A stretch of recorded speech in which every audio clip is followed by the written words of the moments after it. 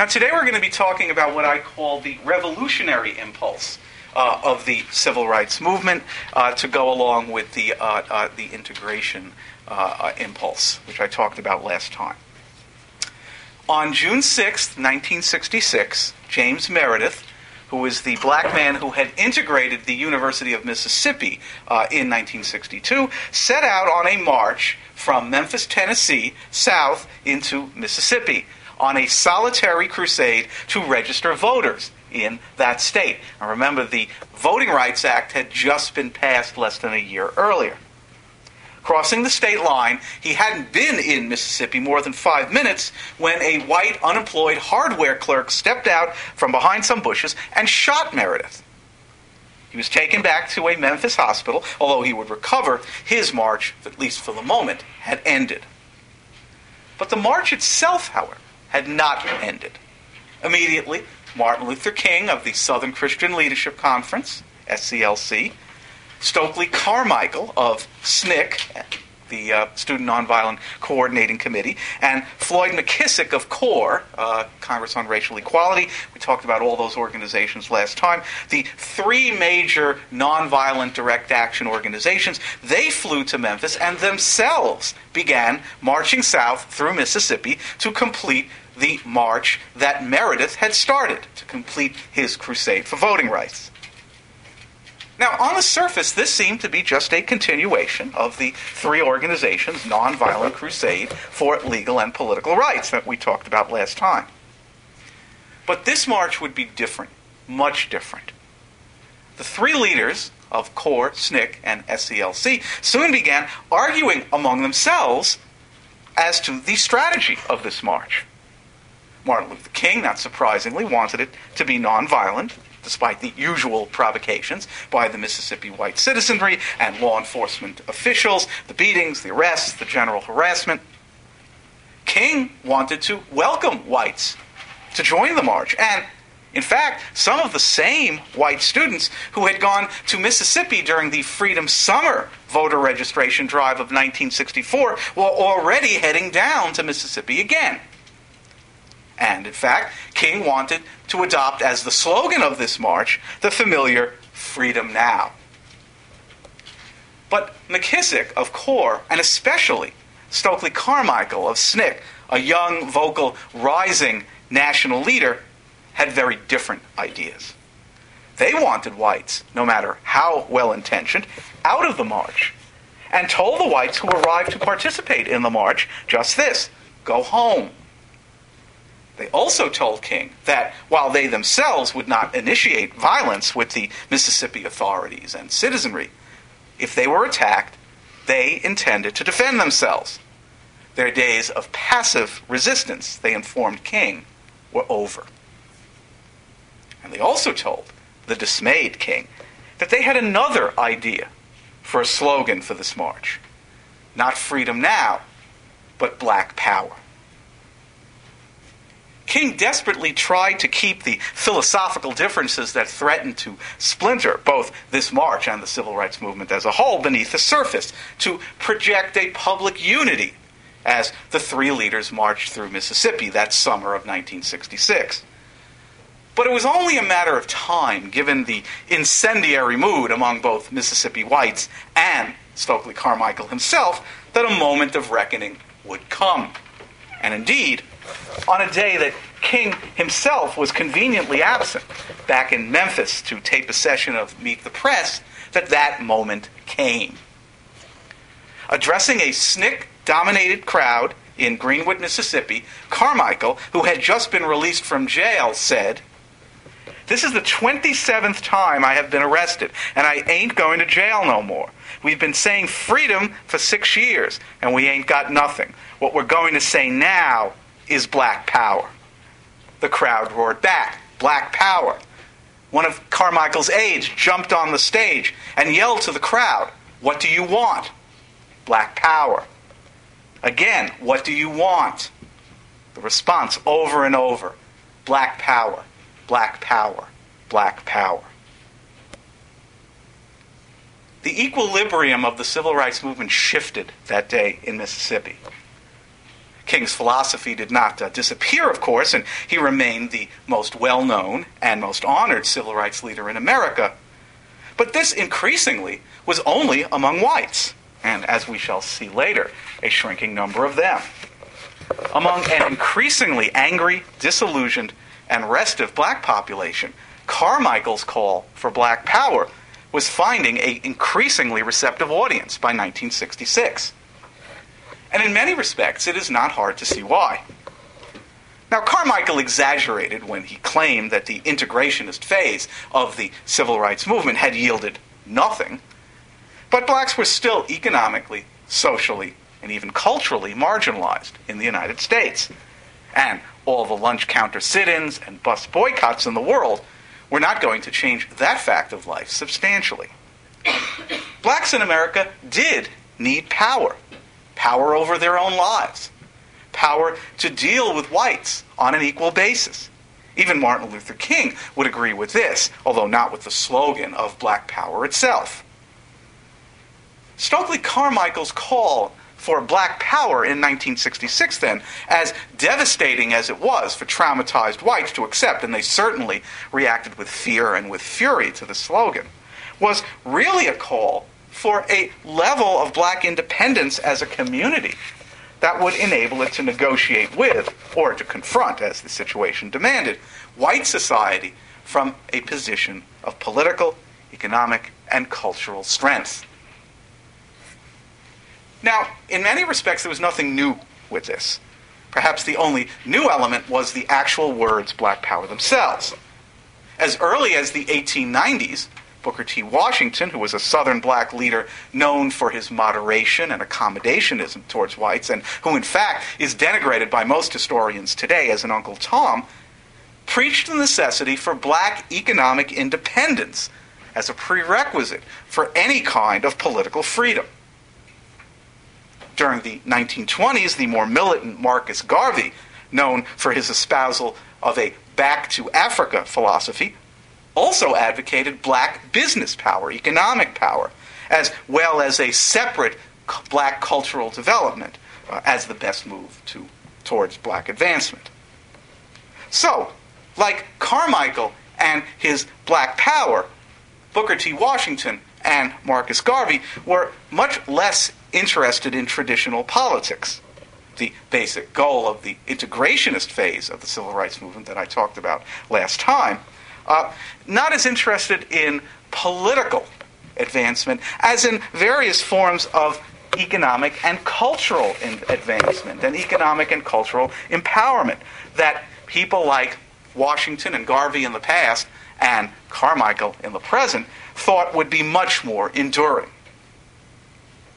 But the most important and most significant precursor, influence of Carmichael's black power philosophy was not Washington or Garvey, but a man who, more than any other, influenced him, a man who is thus worth speaking about in some detail, not only because of his influence on Stokely Carmichael, but in his own right, as an exemplar of the anti-integrationist, revolutionary phase of the civil rights movement that focused on economic, social, and cultural empowerment.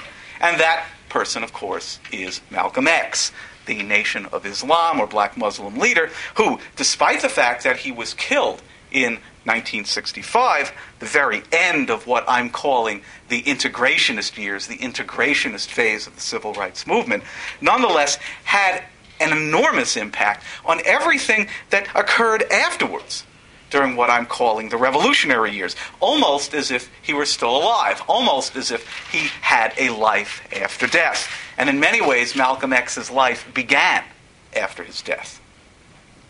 Now, Malcolm X's life was almost an illustration of black power in and of itself, as well as of the limitations of integrationism in the North and its inability to be truly socially transformative there.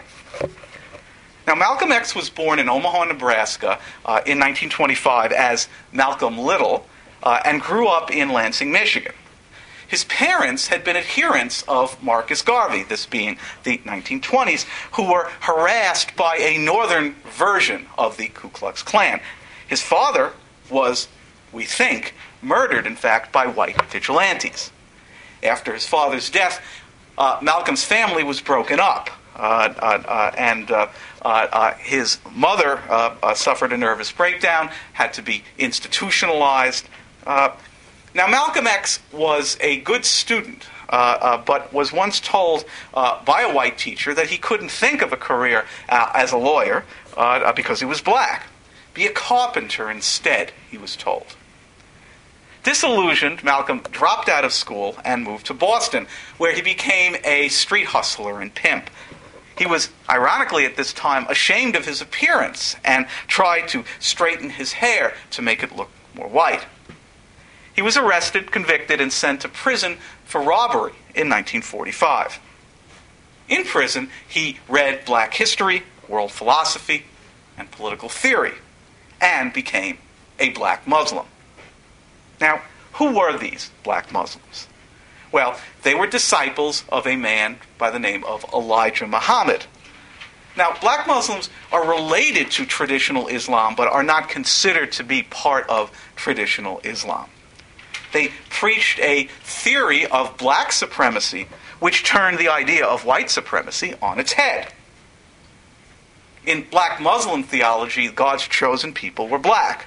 Whites, in fact, were created by a disgruntled black scientist who created white people in order to torture blacks.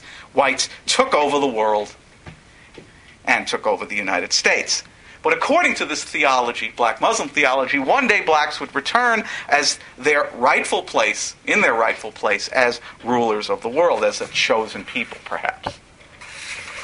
But more important than this theology was the black Muslim message to the black man.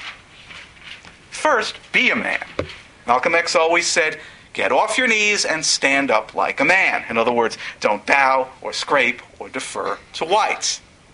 Now, this relates to the idea of black masculinity, black manhood, black male strength, which was of tremendous importance to the black Muslims and to Malcolm X. 2, fend for yourself economically. Build up an independent base of black businesses so you don't have to be beholden to whites for a living, which ironically echoes the much more accommodationist Booker T. Washington. 3, fend for yourself culturally. Malcolm X emphasized the idea that black culture is rich and superior to white culture. Black Muslims desired to reject all white cultural forces and influences for their own black culture. 4, fend for yourself socially. Reject integration. Reject contact with whites. Reject the idea which the Brown decision implied, which Martin Luther King implied, and which every march and sit-in and boycott for integration implied, that associating with whites would make blacks better, that it was a desirable privilege to associate with whites. Malcolm X rejected this idea, and rejected the idea of blacks attempting to associate with those he considered to be white devils. He embraced the idea of a separate black society. And finally, 5, defend yourself as blacks by any means necessary. If a white person hits you on the cheek, Malcolm X would say, mocking the nonviolent posture of Martin Luther King, don't turn the other cheek. Send him to the cemetery. Imbued with these principles, as well as with the strict black Muslim code of personal conduct, no alcohol, no drugs, no theater, no nightclubs, no philandering, Malcolm X emerged from prison in 1952 and soon became the leading black Muslim spokesman in America. And by the early 1960s, he was the black American most white Americans feared and hated the most. By the early 1960s, Malcolm X presented a plausible alternative to Martin Luther King for the hearts and minds of black Americans. Now, he didn't have as many actual adherents, of course, as Martin Luther King. But even King admitted that there was a part of every black American that was attuned to Malcolm X, even if they didn't say it out loud. This is because, as Martin Luther King well knew, Malcolm X said out loud what many blacks would only say behind closed doors.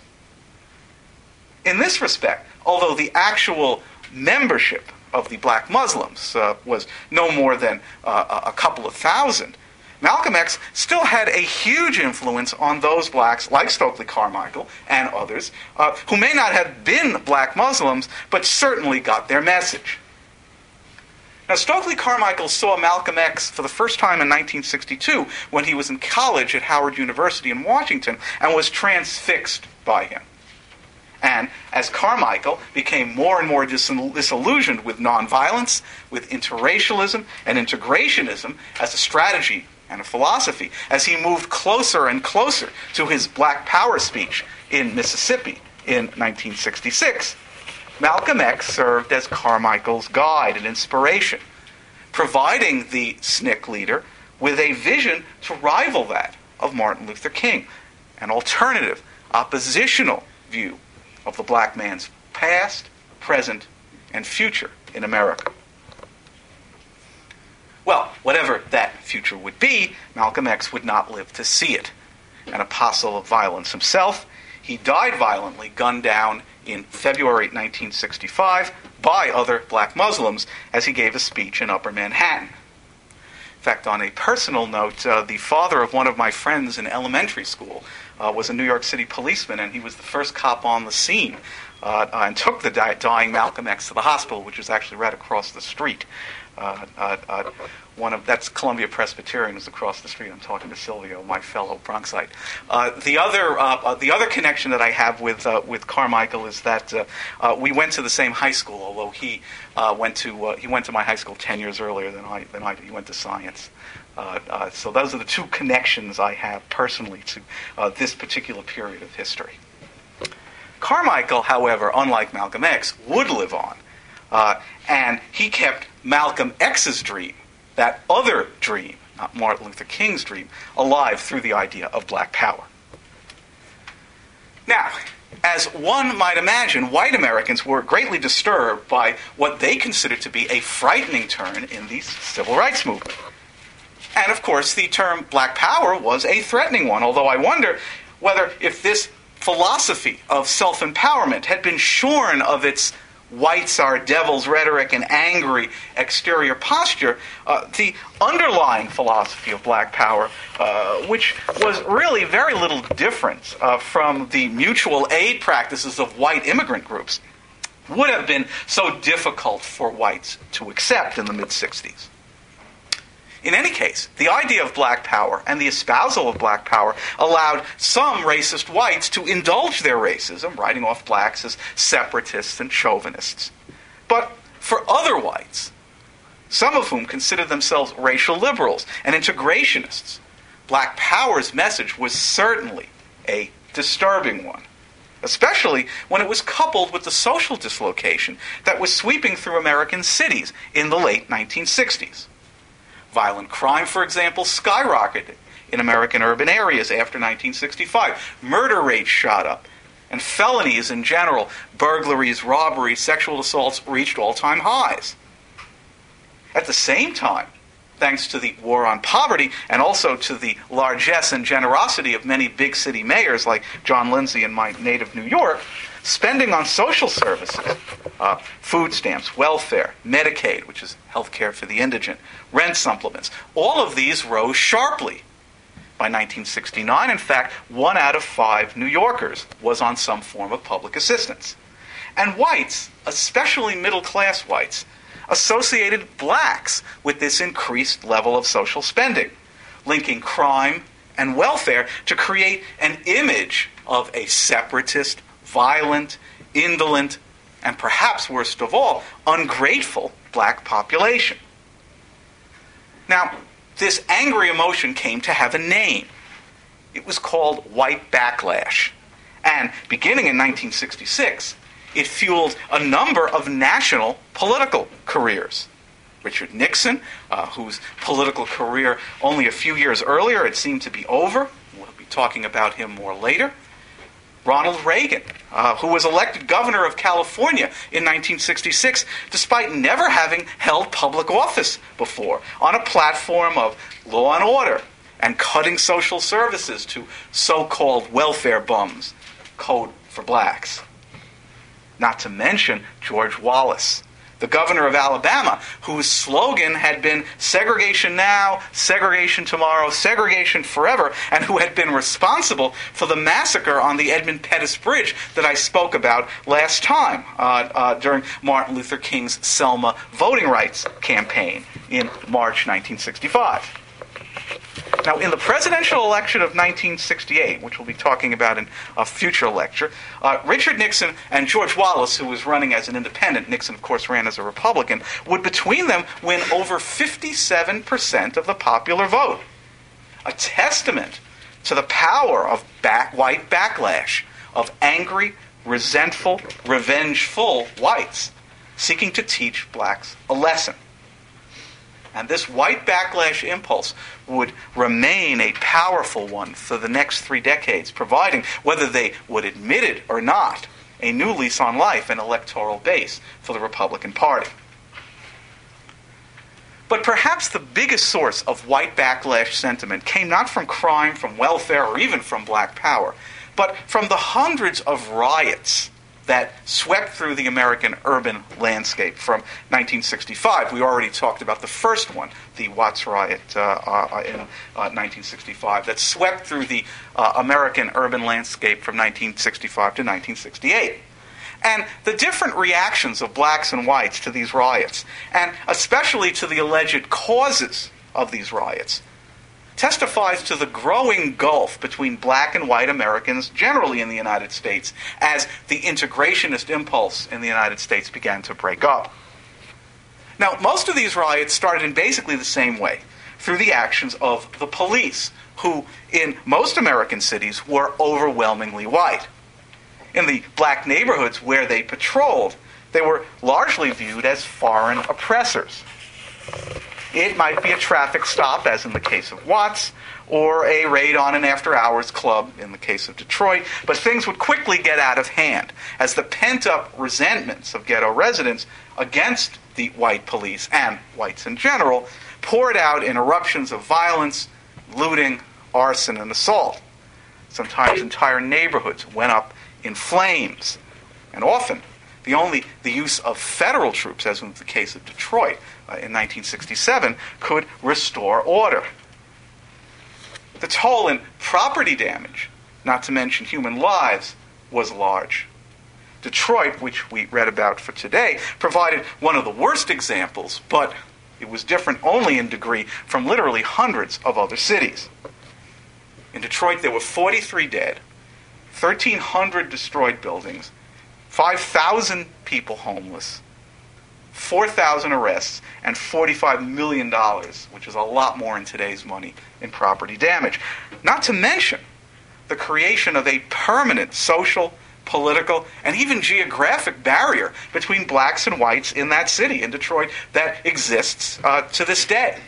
City versus suburb, separate and hostile, unequal, in a pattern replicated across the United States in city after city.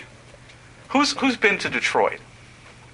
Okay, I think you'll agree with me that it is just about the most racially separated and racially hostile city, at least that I've ever seen. And I think that is one of the results of the Detroit riot of 1967. I don't think the city has recovered from that.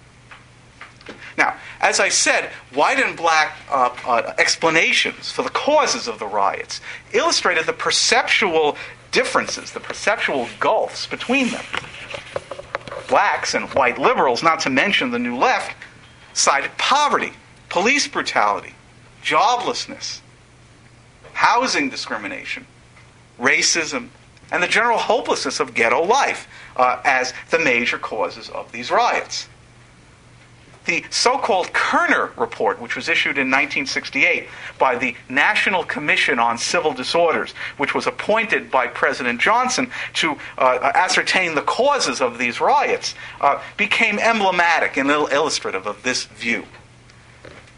Our nation is moving towards two societies, one black, one white, separate and unequal, the Kerner Commission report wrote.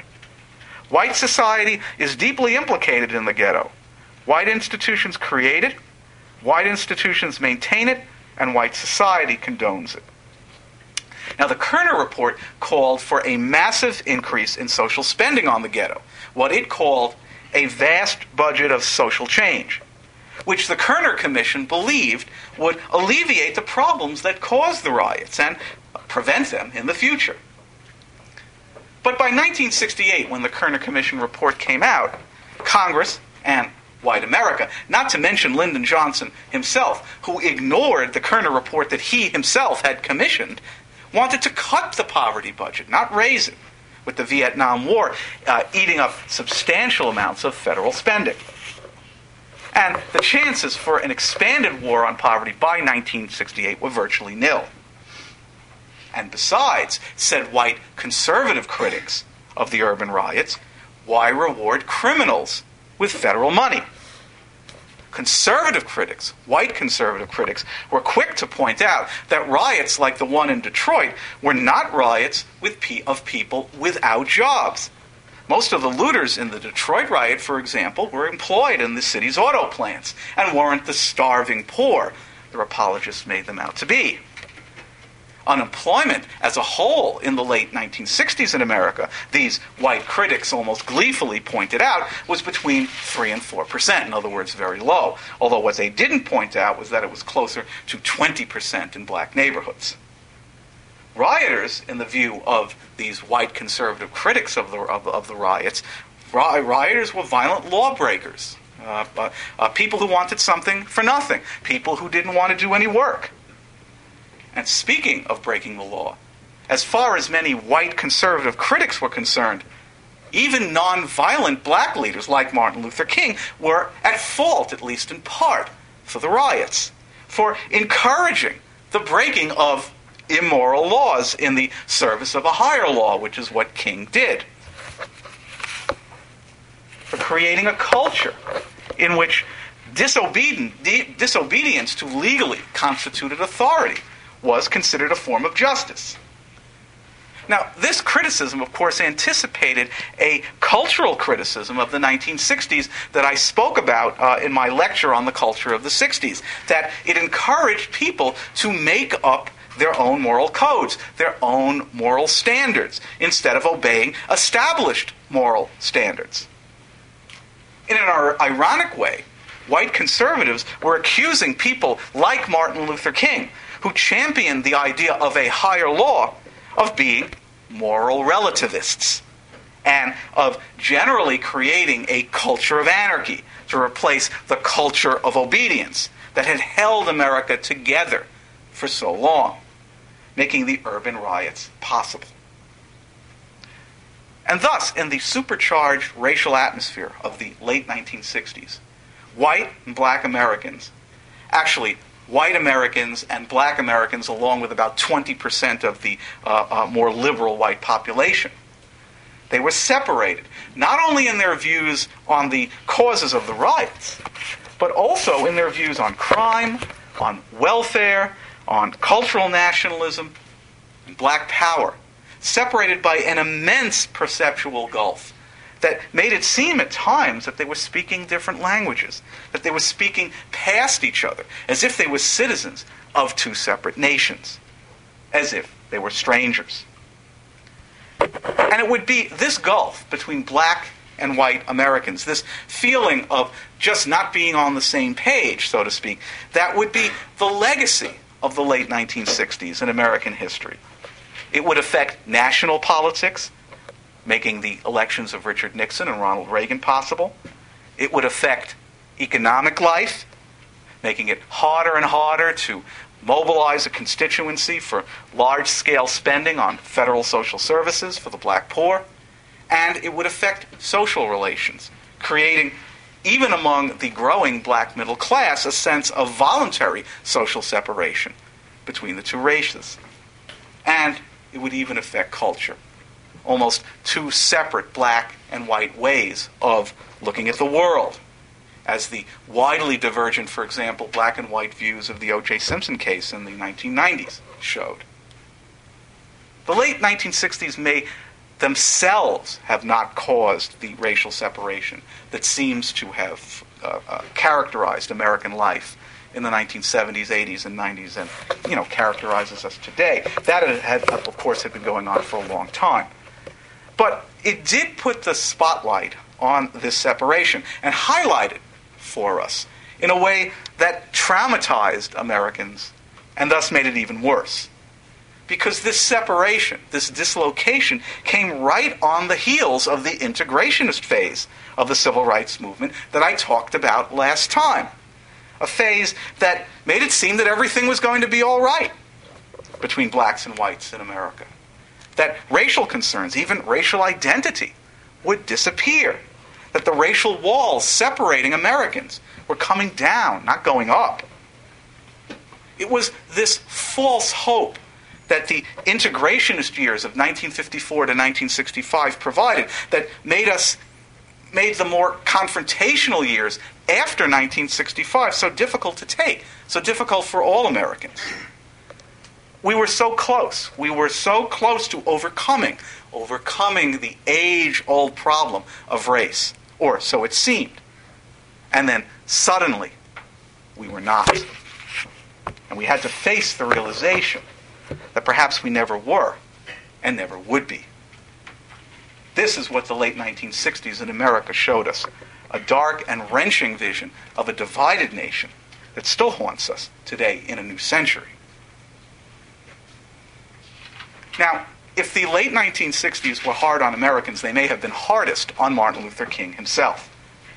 Exhausted, dispirited, criticized by more militant black power advocates like Stokely Carmichael as an Uncle Tom, abandoned by many of his white patrons and allies like Lyndon Johnson for King's criticism of the war in Vietnam, Martin Luther King spent 1966, 1967, and 1968, the last 3 years of his life, searching for a way to bring nonviolent direct action to bear on the seemingly intractable problems of black Americans, on poverty, on class, on social dislocation, on that amorphous target called institutional racism, the kind that isn't represented by a racist sheriff or an unjust law, but which is hidden in the way institutions operate, in who gets educated and how, in who gets jobs and what jobs, in who lives where and why, and who has access to societal resources and how they are distributed. Now, my sense is that Martin Luther King knew by this time, by the late 1960s, first, what was necessary to end these problems, to make their solution more equitable, and second, that white America would not accept what he was offering as a solution, that it would reject him out of hand. But King knew he had to try anyway. He had no choice. And in this last lonely phase of his life, with the money disappearing, with the circle of his friends diminishing, with his influence waning, with an air of impending doom about him, depressed, despairing, yet determined, we see King at the end. Tragic, yet somehow also transcendent, almost embodying the entire story of the American civil rights movement. Its hope, its anger, its dreams, its pessimism, its uncertainty in the body of one man pressing on towards Memphis and the balcony of the Lorraine Motel. One last mountaintop, one last vision of an American society he knew he would not live to see. Now, King's vision, the last 3 years of his life, the one that I sense he knew he would never live to see, even if he did not die when he did, was one of radical redistribution of resources in America. A democratic socialist vision, where incomes would be equalized by government economic planning, where full employment would be guaranteed by the government, where health care would be provided for all by the government, and where the government, through a program of racial preferences, what we now know as affirmative action, would make up for past discrimination by redistributing, and there's that word again, redistribution, a word that most Americans or most white Americans do not like to hear, redistribution of jobs and educational benefits to minorities. Now, this, of course, was a different Martin Luther King than the one who had spoken in 1963 at the March on Washington about creating a race-blind society. Remember, not the color of our skin, but the content of our character line at the March on Washington, which is so famous. This King of 1966 and 67 and 68 was more pessimistic. Pessimistic about whether racial distinctions in America would disappear anytime soon. Pessimistic about the power of laws alone to free black Americans without massive economic and social changes as well. Changes King believed only the federal government could provide. And so in the last months of his life, King announced a Poor People's Campaign, a march of the nation's impoverished to Washington, scheduled for the spring of 1968, where they would stay for as long as it took for the federal government to act on their demands: full employment, guaranteed national income, and national health care. But by 1968, the moment for this kind of radical and racialized redistribution of resources, if there ever was one, was past. And I think King knew this. There was none of the optimism, the exuberance, even the giddiness of his past crusades. This one was almost grim. And this grimness, almost by necessity, in the light of King's assassination at Memphis in April 1968, just before the Poor People's Campaign was scheduled to get underway, carried over to the Poor People's Campaign marchers themselves when they finally arrived on the Mall in Washington, D.C. in May 1968. There were only 2,500 of them this time, in contrast to the 250,000 that had congregated for the March on Washington in 1963, just 5 years earlier. They were almost all black at the Poor People's Campaign, in contrast to the interracial character of the March on Washington 5 years earlier. There was violence directed both at the police and, this time, at each other. The March on Washington 5 years earlier had been entirely peaceful. And unlike the atmosphere in 1963, which had been open and welcoming, appealing to America's conscience, America's generosity, at the Poor People's Campaign in the spring of 1968, it was angry and intimidating. And most importantly of all, America, white America at least, was no longer listening. The Poor People's Campaign leaders, now Ralph Abernathy, who had been Martin Luther King's chief aide, and a young minister from Chicago named Jesse Jackson, got nowhere. Nowhere with Congress, nowhere with the president, and nowhere with anyone in a position of power. Jackson was reduced to having his people go through cafeteria lines in government agencies without paying, an ineffectual piece of guerrilla theater. While white legislators, white editorial writers, and average white men and women lambasted the Poor People's Campaigns in almost explicitly racial terms as something for nothing, and the world owes me a living, the work of welfare chiselers and poverty pimps. And after a little over a month in the mud and the rain of the Mall, and those of you who have ever been in Washington, D.C. in the early part of the summer know it can be absolutely miserable, the marchers began to give up, heading home in despair. The police completed the job by tearing down the shanties they had erected there, and the Poor People's Campaign collapsed in June 1968 with its agenda unmet, marking the end, in many respects, of the civil rights movement of the 50s and 60s. In November 1968, Richard Nixon was elected president with the votes of angry white voters, or at least those who were not so angry that they would vote for George Wallace instead. The so-called silent majority that we'll be talking about on Friday had spoken. Now, Nixon, who viewed the black community as one of his major enemies, and of course, this is a man who is known for having plenty of enemies and keeping track of them, Nixon began to dismantle the war on poverty programs that had not already been dismantled, And relationships between blacks and whites in America in the 1970s settled into a sort of hostile stasis.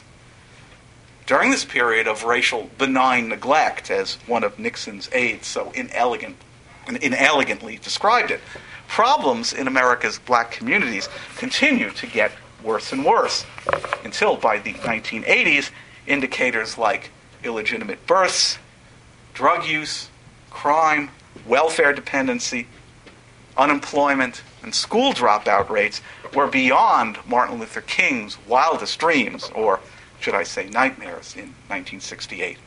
And the word underclass, which was a word that Martin Luther King had barely began to have heard of in 1968, was now in constant use. And, as I mentioned earlier, blacks and whites were speaking past each other like strangers. So, does this mean that the civil rights movement, both the integrationist phase and the revolutionary phase, was irrelevant, of no value? Well, obviously the answer is no. The integrationist phase affected changes in the American legal structure, and specifically Southern society, that were clearly long overdue.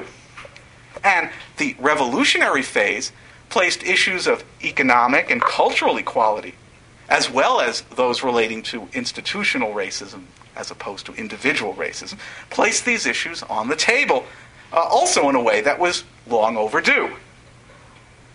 Americans, I think, have a tendency to expect final and permanent solutions to their problems.